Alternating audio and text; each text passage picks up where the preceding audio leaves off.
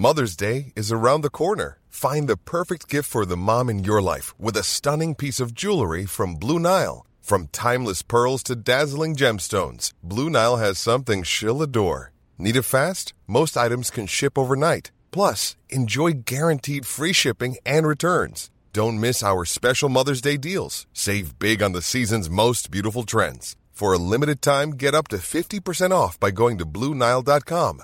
That's BlueNile.com.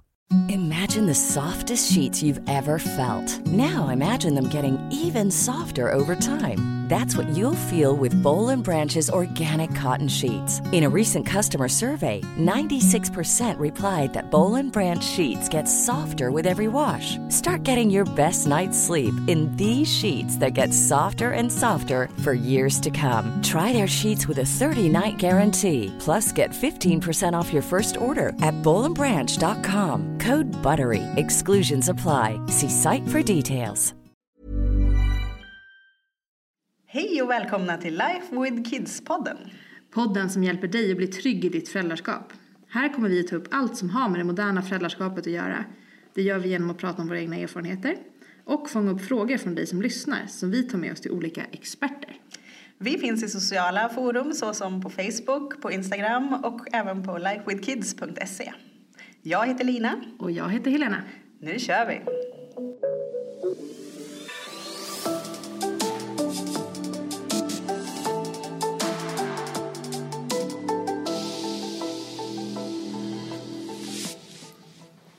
Hej Helena! Hej Lina!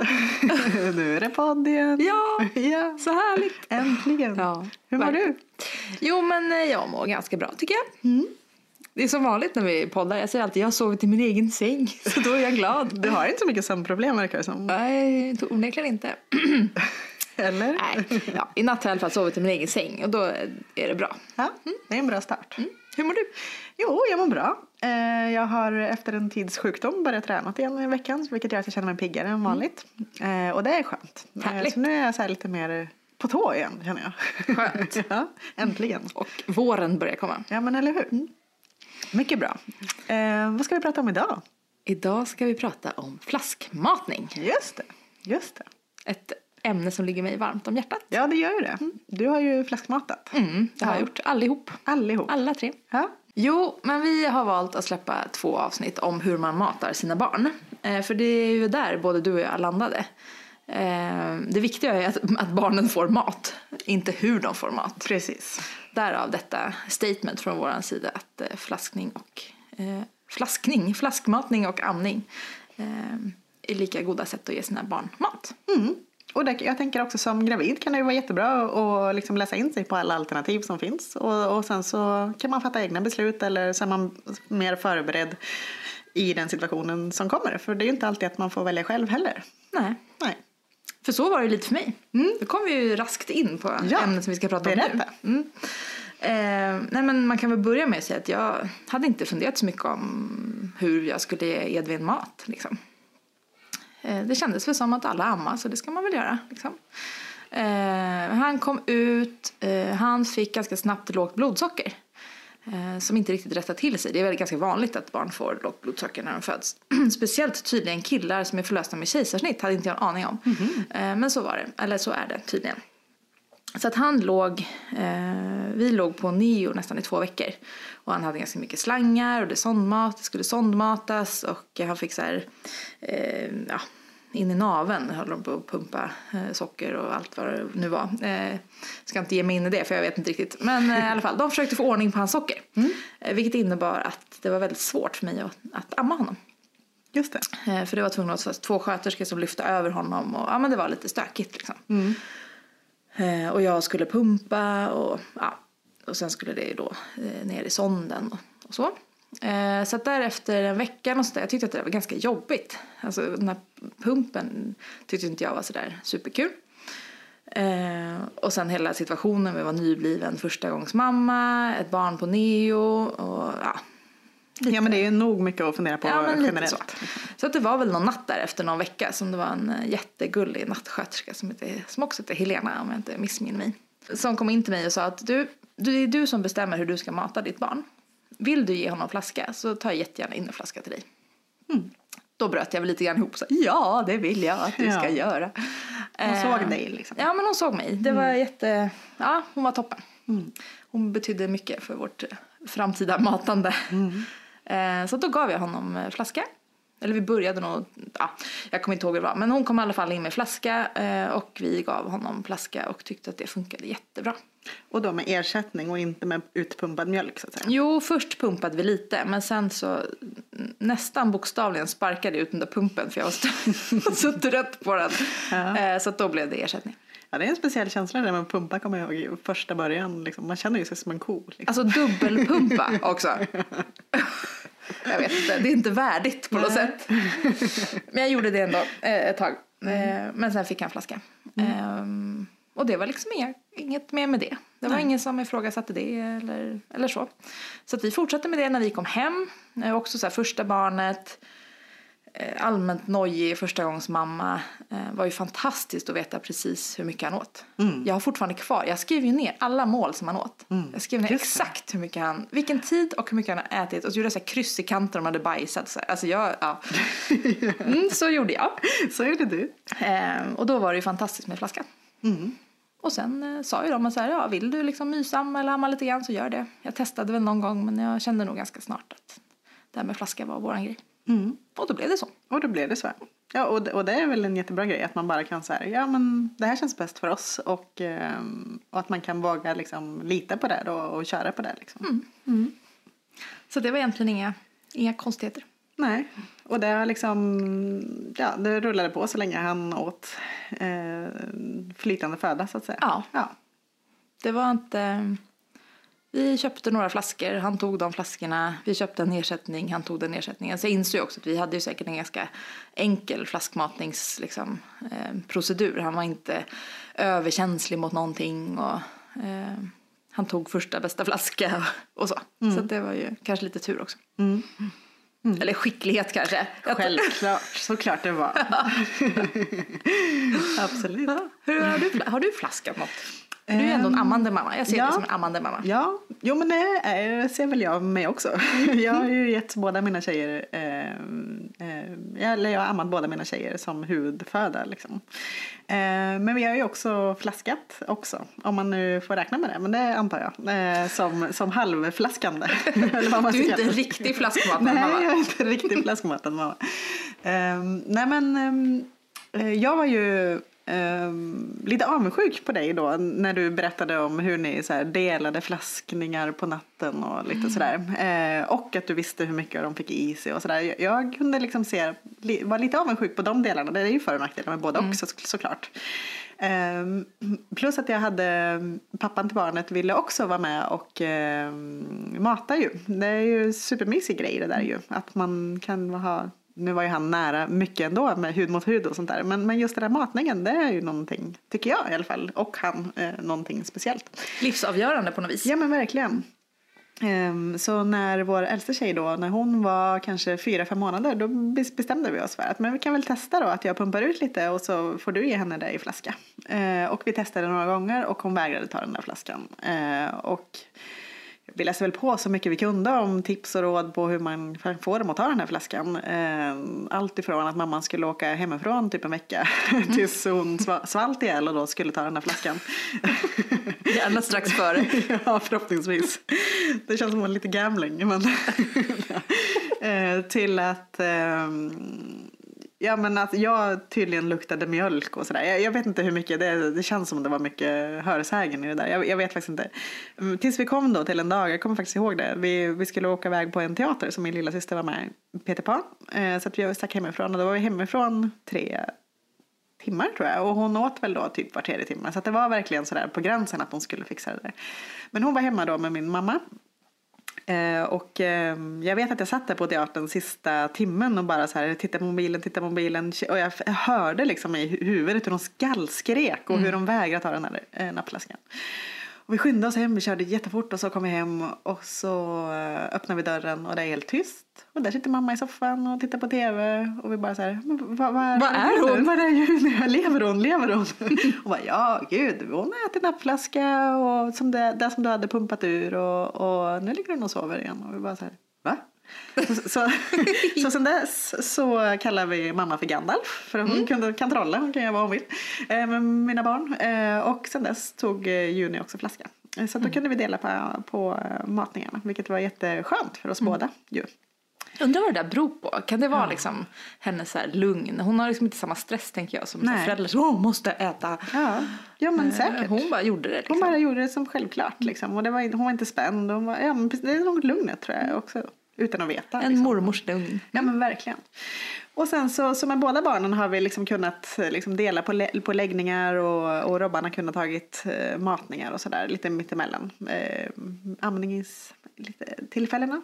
Så att det är väl liksom min erfarenhet. Och det har jag tyckt varit jätteskönt. Just att kunna någon gång ibland pumpa ut mjölk eller ge dem här. Vi använder ju också de här små tetrapacken mycket med ersättning. Att ta med när vi sticker iväg eller någon annan skulle mata eller så. Så det funkar bra för oss. Men sen då, Helena, du fick ju 2 sen. Ja, sen fick jag 2 barn till. Och då hade jag väl återigen då någon inställning att säga, men nu kanske jag ska amma. Och det hade jag till och med skrivit i min journal tror jag, eller sett till att det stod i min journal. Så då försökte jag väl läsa på lite, men jag tror så här i efterhand att jag kanske borde ha läst på lite till. Också dubbelam och så här, alltså bara tanken kanske kan kännas lite skrämmande. Men de kom och jag tänkte, men nu ska jag i alla fall ge det här ett försök. Jag tror att jag försökte kanske i ett halvt dygn eller något sånt där. Jag var inte så uthållig så kan man säga. Och jag fick ganska mycket olika råd där hur jag skulle göra och inte göra och sådär. Men sen landade jag väldigt snabbt i att säga nej, det här är faktiskt inte min grej. Och nu är de dessutom 2. Så att nej, då blir det flaska. Då sa jag det till alla runt omkring mig där på en BB att nej, nu ska de här barnen på flaska. Och då var det ingen mer med det. Nej. Så att det är ju ganska alltså för mig har ju det här med flaskmatning varit väldigt okomplicerat egentligen. Och det är väl skönt, det är väl så det ska vara. Ja. Liksom. Och jag tror att min inställning i det har varit att jag tänker inte, för det känns ju som att diskussionen är ju ofta att man blir ganska skuldbelagd som mamma om man flaskmatar. Jag har nog valt att så här, nej, jag tänker snarare vara stolt över min flaskmatning än att känna skuld över den. Och då har inte heller jag fått så mycket skit för det. Nej. Det var så här matar jag mina barn. Sen är det väl också så att när man får tvillingar så är det väl kanske lite annorlunda. Det är ingen som riktigt på samma sätt förväntar sig att man ska amma. Nej. Det var ju till och med en barnläkare på sjukhuset där de föddes som sa att så här, men det där kanske är lika bra för du hade säkert behövt flaskmata dem också ändå. Okay. Och då kände jag ju ännu mer så här, så här blev det. Ja, och det är väl ändå rätt skönt tycker jag att man kan fatta sina beslut liksom. För det är ju för- och nackdelar med både och. Men det är svårt, alltså så här, barn växer upp på bröstmjölk och barn växer upp på ersättning. Och det blir ju liksom inte superstora skillnader i längden så att säga. Nej. Inte vad vi kan se i alla fall. Nej. Jag är ju också ett flaskmatande barn, höll jag på att säga. Min mamma flaskmatade mig också. Så det kanske ligger i generna. Ja, jag vet aldrig. Men vi ska ju träffa en expert på ämnet flaskmatning också. Nu har ju vi pratat om våra erfarenheter. Men det finns ju folk som vet hur det funkar på riktigt. Ja. Och vi har ju en av de bästa flaskmatningsexperterna med oss. Och det är vi ju superglada för. Så att vi åker väl och träffar. Det gör vi. Henne. Jajamän.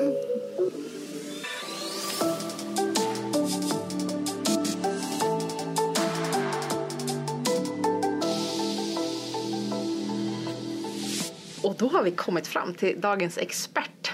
Och vår expert idag, det är ju Petra Jankov.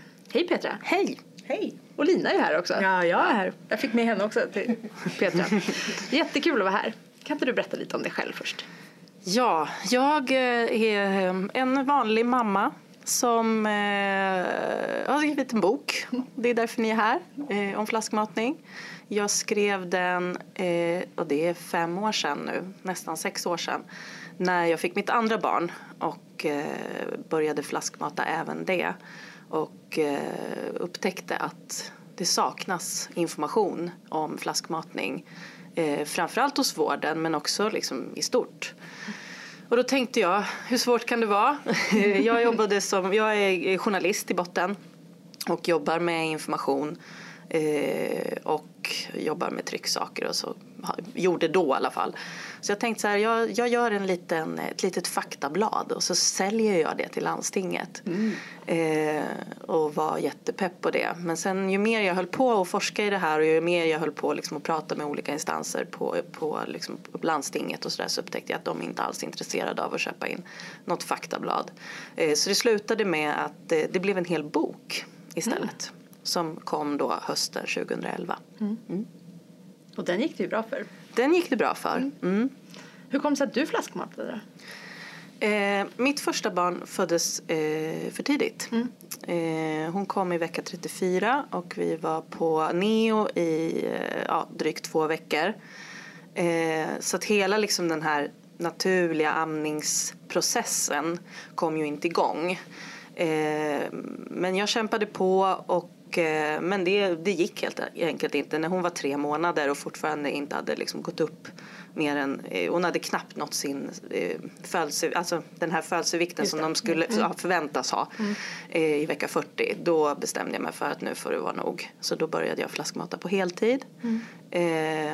Och allt livet blev så mycket bättre. Mitt andra barn ville jag inte amma men lät mig övertalas att amma. Men efter en månad, och det gick bra, det gick jättebra att amma i början, men efter en månad ungefär så började kurvan plana och då kände jag bara så här, yes, nu har jag äntligen en ursäkt att få flaskmata. Så då började jag flaskmata honom. Och jag trivdes aldrig med att amma, men jag gjorde mina försök. Hur, du som har följt den här frågan över flera års tid, kan du se hur har attityder förändrats till det här med att flaskmata under årens gång? Mellan mitt första och andra barn, det är 3 år mellan dem, då hade det inte det. Däremot så tycker jag att det blev bättre ett tag. Men jag undrar om det inte liksom faktiskt håller på att gå tillbaka nu. Det var ett tag som jag tycker att vården var lite mer öppen för att informera även om flaskmatning. Och min bok kom ju då 2011 och sen var vi ju flera mammor som mobiliserade oss och jobbade ganska intensivt med liksom ett lobbyarbete. För det kom en lag också 2013 som förbjöd marknadsföring mot modersmjölksersättning och gjorde den här varningstexten på ersättningspaketen var ju bara en frivillig överenskommelse från början, men 2013 blev det en lag. Så att nu måste det stå på de här ersättningspaketen att man ska rådgöra med vården först och sådär. Just det, och då jobbade ju vi jättemycket under hela liksom 2012-2013. Sen klubbades det den här lagen igenom ändå, men jag tycker ändå liksom att det var ett uppsving då. Folk hade mer förståelse och det var liksom mer öppet. Sen har ju professor Agnes Wold hjälpt till ganska mycket också. Hon har ju varit ute och tyckt om det här och tagit en död på en del myter och sådär. Men nu känns det som att om man får kalla dem för amningslobbyn, att de liksom börjar så här, men komma tillbaka lite. Det känns som det är så här ständigt pågående debatt om vad som är bäst och det är synd tycker jag. Ja, det är synd att det ska behöva vara en debatt. Liksom. Det är 2 sätt att mata sina barn. Ja, precis. Och inget är bättre än det andra. Nej, för det är ju fortfarande många mammor upplever jag som vittnar om att de möts av ett motstånd eller fördomar eller väldigt ifrågasättande i alla fall ifrån både vård och ifrån omgivning. Vad skulle du säga? Varför tror du att det är så? Ja, jag har funderat på det i liksom så länge. Jag har inget bra svar på det. Jag tror helt enkelt att många är liksom salig på sin tro. Jag tror att det är... Jag tycker att alla föräldrar ska få göra precis som de vill. Jag är absolut inte emot amning på något sätt. Jag tycker att alla som vill amma ska få amma och ha rätt till liksom hjälp och stöd och kunskap kring det. Men vill man inte så ska man heller inte behöva prackas på en massa saker om amning bara för att. Men Sverige har ju lovat Världshälsoorganisationer och andra att vi ska liksom, främja amning på folkhälsonivå. Och det är ju bara på folkhälsonivå du kan göra vissa mätningar och se att amning skulle kunna ha en liten fördel. Men tittar man på de siffrorna så handlar det ju om liksom enstaka procent. Alltså det är ju inga liksom drastiska skillnader mellan en... Och det går ju inte att mäta heller. Det finns ju inte en hel population som är flaskmatad och en hel population som är ammad. Så det är väldigt svårt att dra slutsatser. Sen har det ju på vissa fördelar finns det ju med amning såklart. Men det finns fördelar med flaskmatning också.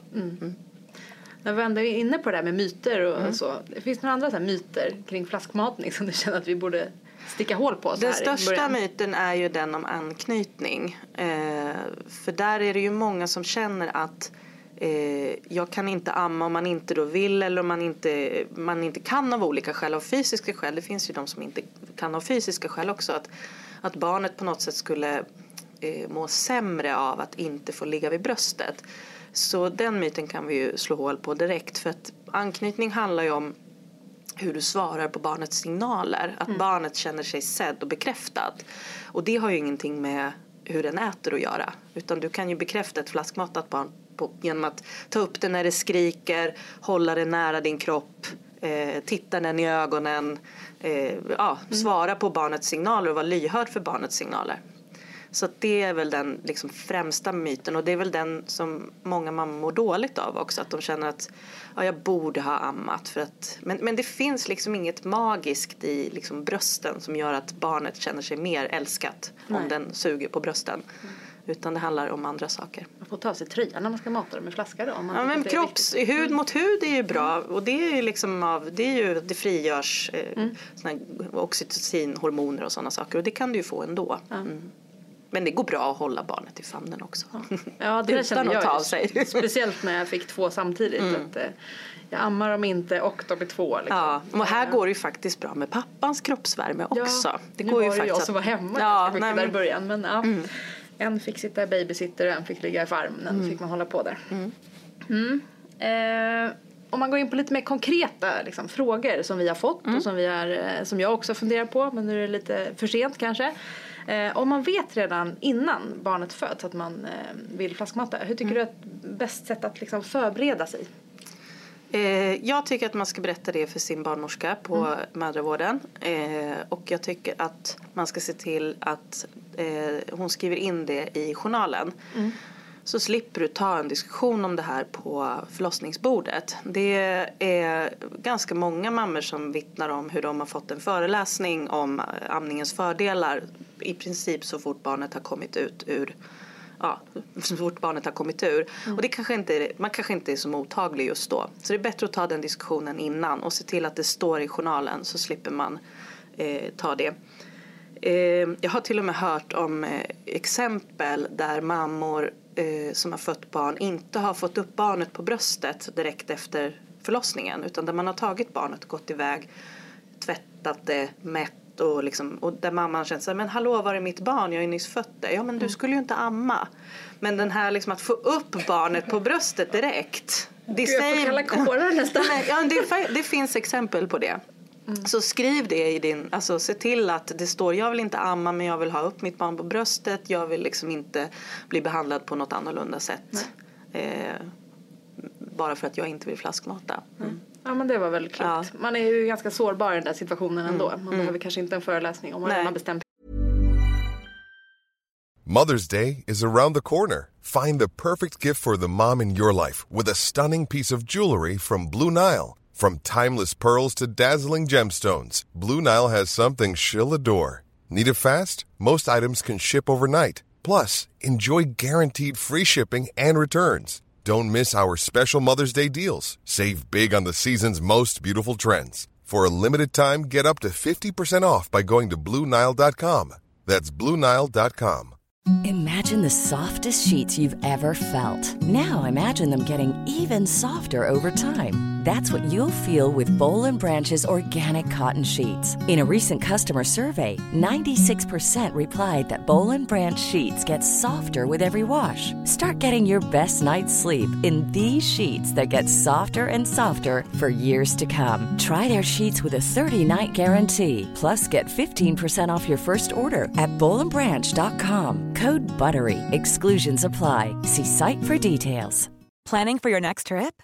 Elevate your travel style with Quince. Quince has all the jet-setting essentials you'll want for your next getaway, like European linen, premium luggage options, buttery soft Italian leather bags, and so much more. And is all priced at 50 to 80% less than similar brands. Plus, Quince only works with factories that use safe and ethical manufacturing practices. Pack your bags with high-quality essentials you'll be wearing for vacations to come with Quince. Go to quince.com/pack for free shipping and 365-day returns. Precis. Sen finns det ju tabletter man kan få direkt efter som ska stoppa mjölkproduktionen. Det råder lite delade meningar om det. Det där tycker jag att man ska läsa på innan och se, för det finns en del biverkningar med de tabletterna som man kanske ska vara beredd på. De delas inte heller ut längre i alla landsting. Så vill man verkligen ha det så kanske man ska ta den diskussionen också och se till att man verkligen säkerställer att man får det här och liksom läsa på lite och ha argument. Det tar ungefär lika lång tid att bli av med mjölken om man inte tar tabletterna, genom att liksom man mjölkar ur överskott och sådär, man kan linda brösten och så. Men vill man ha tabletter, för det kan kännas skönt att man får, alltså för sig själv så kan det också kännas skönt att man får de där tabletterna. Men så liksom ta det, lös det innan. Men sen ska förlossningen och om man nu hamnar, var man nu hamnar, så, och på BB, de ska ha flaskor och de ska tillhandahålla mjölk. Det är ingenting man ska behöva ta med sig själv. Ja, det kan ju vara bra att veta också, för det vet jag att det förstod ju inte jag första gången. Liksom. Ska jag med egna flaskor? Det ska du inte behöva. Nej, det ska du inte behöva. Alltså, jag tycker det verkar en djungel det här med hur veta vilken ersättning man ska välja. Det känns som att det finns otroligt många och jag tycker man kan, eller har sett många också som verkar som att de aldrig hittar rätt liksom, i en djungel och att barnet reagerar på olika sätt. Hur kan man tänka där? Eller hur ska man, finns det några allmänna så här råd för någon som aldrig har gjort det förut och som precis befinner sig där just nu? Alltså det finns ju jättemånga olika ersättningar. De flesta är ju liksom vanlig ersättning och då finns det ju en massa olika märken. Det är väl en smaksak. Jag tycker man kan ta den som finns på ens närmaste affär. Den som är mest lättillgänglig. Men så finns det lite speciella ersättningar inom de här olika varumärkena. Alltså det finns ju en ekologisk sort till exempel. Så om man känner att man vill vara ekologisk så kanske man ska välja den.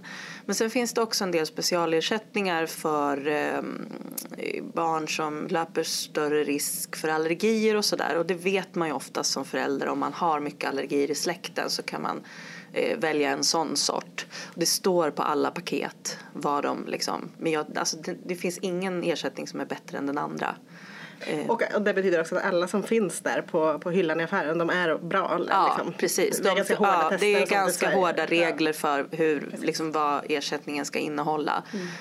Så att, ja, absolut. De kan man lita på. Sen finns det ju, om man nu får ett barn som blir mjölkproteinallergisk, så är de ersättningarna jättedyra och finns på apotek bara. Men om man ser till att få ett recept från en barnläkare, då får man ut dem mycket, mycket billigare. Så det är ett tips också. Om man märker att barnet har mycket ont i magen och sådär, så kan man kanske testa mjölkfritt. Och sen, man hör ju ofta om liksom ammande föräldrar som äter mjölkfritt och som har liksom kolikproblem och så att många tänker så att det här är en grej för flaskmat, men det är inte så. Det är minst lika många föräldrar som ammar som har barn som får magknip och ont i magen, och man hör många som man träffar nyblivna föräldrar säga, nej men nu dricker jag inte kaffe och jag dricker inte mjölkprodukter längre, får vi se hur det går liksom. Så att det är lika vanligt. Men ibland när man flaskmatar så kan man kanske känna sig lite extra utsatt och tänka så, gud, nu gör jag något dåligt för mitt barn nu. Men nej, det är samma för ammande barn. Det är bara att maten ska intas någon annanstans först. Liksom. Precis. Och då kan man ju tycka att det är mer praktiskt att flaskmata, så kan man själv äta vad man vill. Men sen kommer man ju till nästa djungel då, när man väl har valt ersättning. Det är vad man häller den där ersättningen i. Flaskor alltså. Jag tycker också att det finns inga undersökningar som säger att någon flaska är bättre än de andra.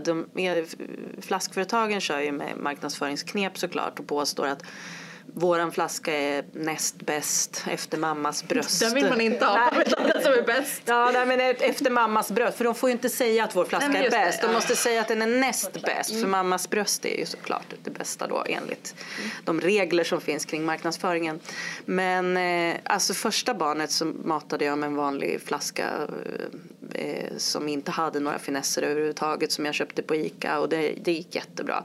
Den andra gången hittade jag en flaska som där man kunde skruva loss botten. Man kunde skruva loss, alltså den var de hade jag också. Ja, och det var väldigt bra för att det var mycket lättare att göra rent dem. Men om det var bättre, den påstods ju att det skulle vara någon slags, för att det skulle bli mindre luft i flaskan, så jag tror inte riktigt på det där alltså. Men lätt att göra, eller många delar i många delar kan ju vara också problem, men jag tycker man får prova sig fram helt enkelt. Vi var inne lite på det där med ammande mammor, vad de stoppar i sig och sådär. Och det sägs ju då eller forskningen säger väl ändå att det som mamman äter tar bröstmjölkens smak av, och så får barnen testa på lite olika smaker redan när de ammas. Det får ju inte flaskbarn på samma sätt. Kan man se på något sätt att de har svårare sen när de börjar äta och gilla smaker? Alltså, jag har inte sett någon forskning på det överhuvudtaget. Det tror jag inte. Jag har aldrig hört talas om det. De får en ensidigare kost liksom. Ja, men man kan ju, nu får man ju ge smaksensationer redan från 3 månader. Så att det är väl bara att låta dem prova liksom, olika smaker om man nu tycker att det är ett problem. Men sen förr eller senare så äter ju de flesta barn allt och blir nyfikna på mat. Om man är, vi har fått in en fråga ska jag säga. Om man är en ammande mamma som vill komplettera med lite flaskmatning, hur kan man tänka då för att inte störa ut amningen eller för att komplettera? Det bästa är ju att man ammar först. Det beror ju lite på. Behöver man kompletteringsmat för att barnet går upp dåligt i vikt, eller är det för att man vill ha avlastning själv? Jag tror att det är avlastning för både barnvakt och att pappan i det här fallet ska mata och sådär. Alltså det där kan ju vara lite trixigt. Jag tror att om man är liksom konsekvent då och inte börjar för sent med flaskan heller, så går det alldeles utmärkt. Men man får vara lite vaksam. Det är ju trots allt lättare för barnet att tillgodogöra sig mjölken via flaskan än att suga på ett bröst. För då måste ju barnet jobba själv. Så att, och en del barn kan ju tycka då att fasen, det här var bekvämt. Det här var bekvämt. Så att var bara lyhörd och se att om barnet verkar börja föredra flaskan, om barnet börjar krångla vid bröstet, så kanske man ska pausa lite med flaskan och vänta lite tills man liksom försöker igen. Men jag har ju hört om att det kan vara ett minst lika stort problem för ammande mammor som där barnet aldrig tar flaskan och där man kämpar liksom hur länge som helst för att få barnet att ta flaskan, men det går inte, en vägrar. Så att, det är väl bara att kämpa på helt enkelt. Det finns ju en del flaskor som man nappar som är mera utformade som ska likna ett bröst. Så man kan ju prova ett sånt om man är rädd att det ska strula vid bröstet sen.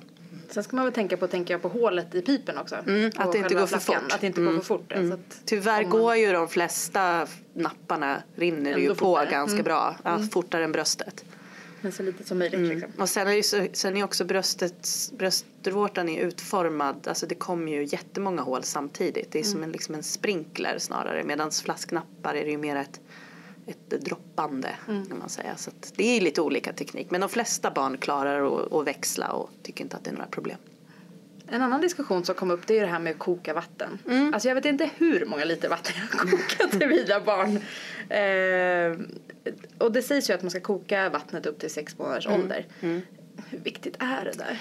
Alltså om man har vanligt kommunalt vatten så alltså Livsmedelsverket som ändå då har koll på vattnet i Sverige, kan man ju tycka, de menar på att man inte behöver koka vattnet. Gör de? Ja, de har inga sådana restriktioner i sina instruktioner till hur man ska flaskmata. Däremot de trycker snarare på att det är viktigt med liksom en god hygien runt att man tvättar händerna innan och sådär och liksom håller allting rent och snyggt. Medan ersättningsföretagen, där står det ju nästan alltid på paketen att man ska koka vattnet innan.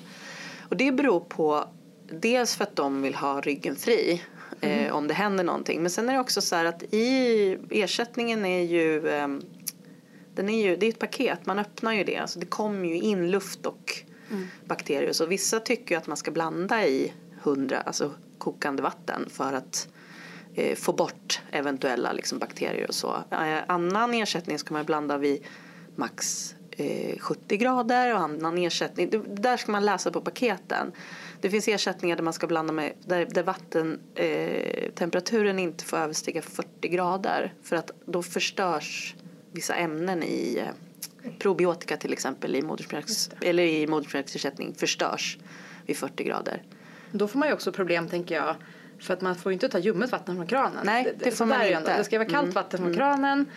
Det behöver inte kokas men det ska upp till 40 grader. Ja, det är jätteproblem. Men just det här med 40 grader, då får man läsa på paketet och se. Står det att den ska värmas vid 40 grader så ska man försöka hålla sig till det. För annars förstörs de här probiotikan. Och det är samma probiotika som finns i bröstmjölk. Det är samma ämne. Och bröstmjölk står det ju oftast att man inte får värma upp i mikrovågsugn. Utan man ska liksom värma det i vattenbad. Och det är samma anledning att man inte ska värma det för mycket. För då förstörs delar liksom i bröstmjölken. Och det är samma med ersättning. Så att mitt råd är läs på paketet och gör så. Men risken att man skulle liksom drabbas av bakterier och så är väldigt, väldigt liten. Det är snarare det man inte ska göra är att man ska inte göra en flaska barnet börjar äter inte upp. Då ska man ju slänga det som är kvar för då har mjölken har ju då fått i barnets saliv och så vidare och då startar ju de här liksom, bakterierna börjar ju växa och föröka sig och så att släng alltid mjölk som blir över. Och förvara färdig ersättning i kylskåpet.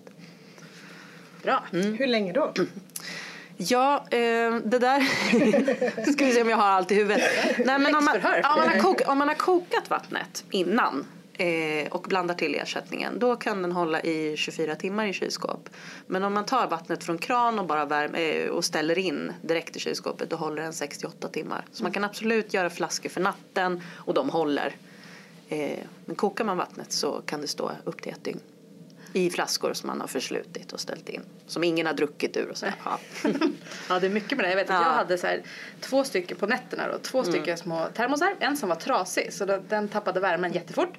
Och en som är kokande vatten. Så jag hade en som är kokt vatten. Ett med den som då blev kallt fort. Och en vällingdoserare. Och så visste jag då på natten. Ställde fram de här 2 flaskorna. Hällde upp det kokande vattnet. Visste hur många milliliter det skulle vara på med det kalla vattnet. I med vällingdoseraren skaka. Så var det klart. Man lär sig det där ganska. Man kan göra ju det där i sömnen. Jag hade en liten nattlampa bara. Ja. Men det är mitt bästa tips. För ni som lyssnar. Nej, men läs på paketet. Gör så att det blir så bekvämt. Jag har hört alla varianter på hur man gör på natten. Och hur man ska göra det smidigt. Så. Men hitta det sätt som funkar själv. Liksom. Var inte uppe på natten i onödan och liksom stå och koka vatten. Det finns ingen anledning. Det gjorde jag lite i början. Ja. Det är okej. Vi har fått in en till fråga. Vet du om det finns något samband mellan flaskmatningsbarn och allergier? Att det ska vara ökad risk för allergier om man har varit flaskmatad? Nej, det är en jättemyt. Man kan googla på det och det står jättemycket. Det finns jättemycket. Det finns ingen sån koppling överhuvudtaget. Allergier är ärftligt. Och ju mer barn utsätts för olika ämnen, både vad gäller det de stoppar i munnen, det de andas in. Man brukar säga det att de minst allergiska barnen, det är de som är uppvuxna på landet med massa djur och lite damm i hörnen. Och som får liksom smaka på jättemycket mat i början. De är minst allergiska. Jag tror det här var en empirisk betraktelse från sin egen familj där ett barn var flaskmatat och hade jättemycket allergier och den andra inte det. Så det var nog mer bara en... Men då kanske det finns i generna på något sätt. Ja. Det var mer en slump kanske. Ja. I det här fallet. Så kan det vara. Och en annan, jag vet inte om det är en myt, men det här med råmjölken, hur viktig är den då? Alltså det råder också delade meningar om den. En del tycker att den är super viktig och det är den ju för alltså 4-fota djur och så vidare. Där man får med sig när de föds så finns de här ämnena som man behöver när man föds. Den här extra boosten av olika ämnen. Men för människor så får man med sig ganska mycket genom moderkakan. Så man föds med ett skydd, ett immunförsvar. Man föds med det. Så man får med sig en boost från mamman det man har fått i sig via moderkakan. Sen planar det där ut. Och då kan man liksom fylla på det immunförsvaret med bröstmjölk. Med råmjölken, det finns ingen liksom, det råder också så här dubbla. Som är så mycket annat. Det beror på vem man pratar med. Men helt klart är det så att barnet får ju ett visst skydd för en del sjukdomar via bröstmjölken medan man ammar. Så fort man slutar amma så försvinner det där det där skyddet. Och då måste barnet själv börja skapa antikroppar. Så att, ja. Ska vi bara förklara också kanske begreppet råmjölk för de som är gravida och inte har kommit i kontakt med de här. Det är väl helt enkelt den första mjölken som kommer. Precis. Som är lite tjockare, lite gräddigare kan man kalla det. Lite gulaktig. Men det beror på vem du pratar med. Pratar du med en person så säger den att det är jätteviktigt, superviktigt för att barnet ska få i sig liksom en extra boost med immunförsvar och olika grejer. Men och pratar du med någon annan så säger de så här, det är viktigt för kossor och grisar och sådana primater eller djur. Medan för oss människor är det mindre viktigt för du har, allt det där kommer också i moderkakan. Nu vill jag ha dina 5 bästa flaskmatningstips. 5, jag har skrivit upp 3 grejer här på min lista. Du är ju ändå våran guru på det här. Men precis. Mitt första tips är att köpa jättemånga flaskor. Alltså, jag håller med. Försök att ha liksom en dygnsuppsättning åtminstone. För annars blir det ett himla diskande hela tiden. Och det kan vara skönt att slippa. Man kan också köpa en sån här flasktorkningsställ. Så behöver man inte ha liksom hela köket fullt av flaskor överallt. Men köp en rejäl uppsättning. Barnet kan ju äta upp till 8-10 gånger per dag. Så att liksom köp på så att man har. Mitt andra tips är att köpa en sån här doseringsdosa som du nämnde. Superbra.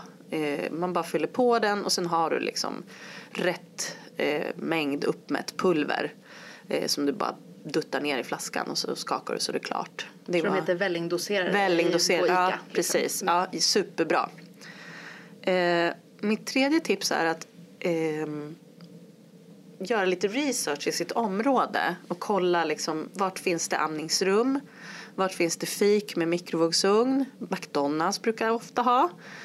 Så att man vet liksom, när man är ute, vart kan jag... För det är så här, barn blir hungriga och de blir hungriga jävligt snabbt. Och det kan bli rätt skrikigt om inte barnen får mat. Aldrig varit med om faktiskt.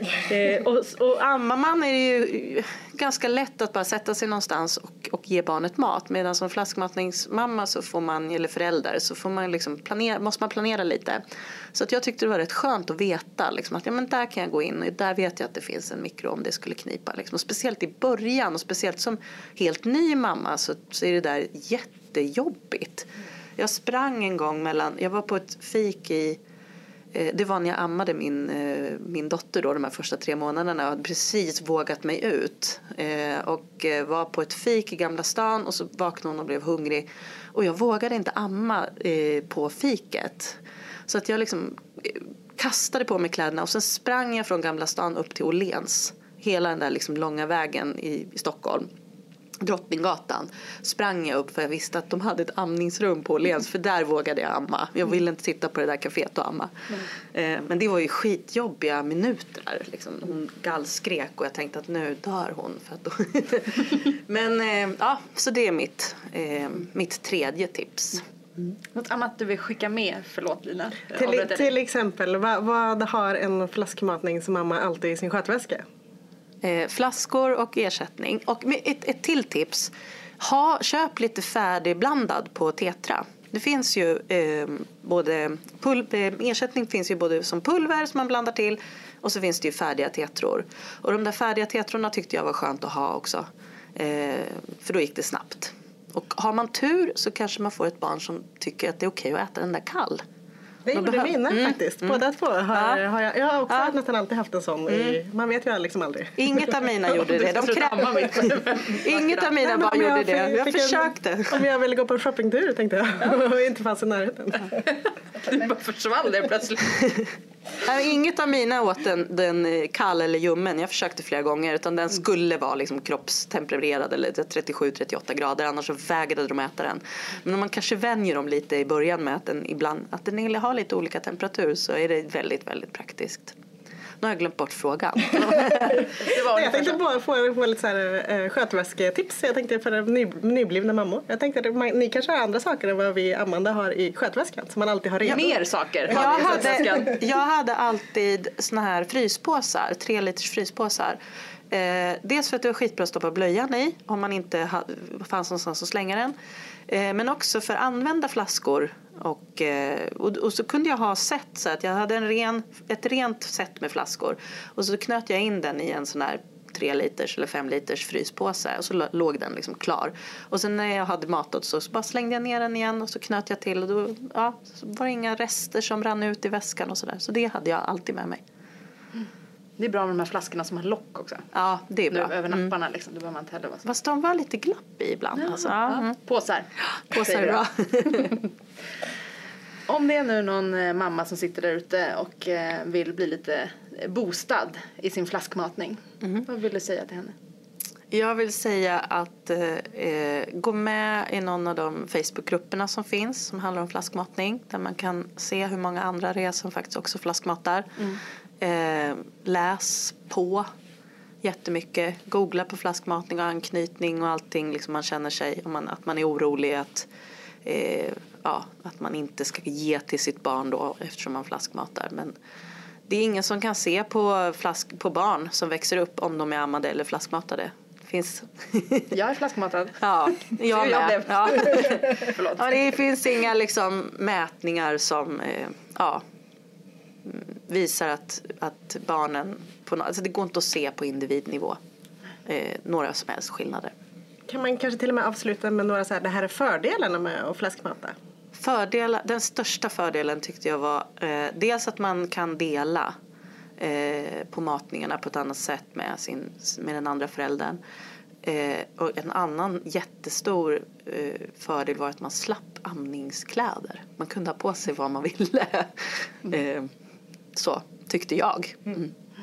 Och sen också att man alltid visste liksom hur mycket barnet hade fått i sig. Jättebra tycker jag. Tack snälla Petra för att vi fick komma och träffa dig. Tack så mycket, det var jätteroligt. Tack. Och vi hörs nästa vecka. Det gör vi.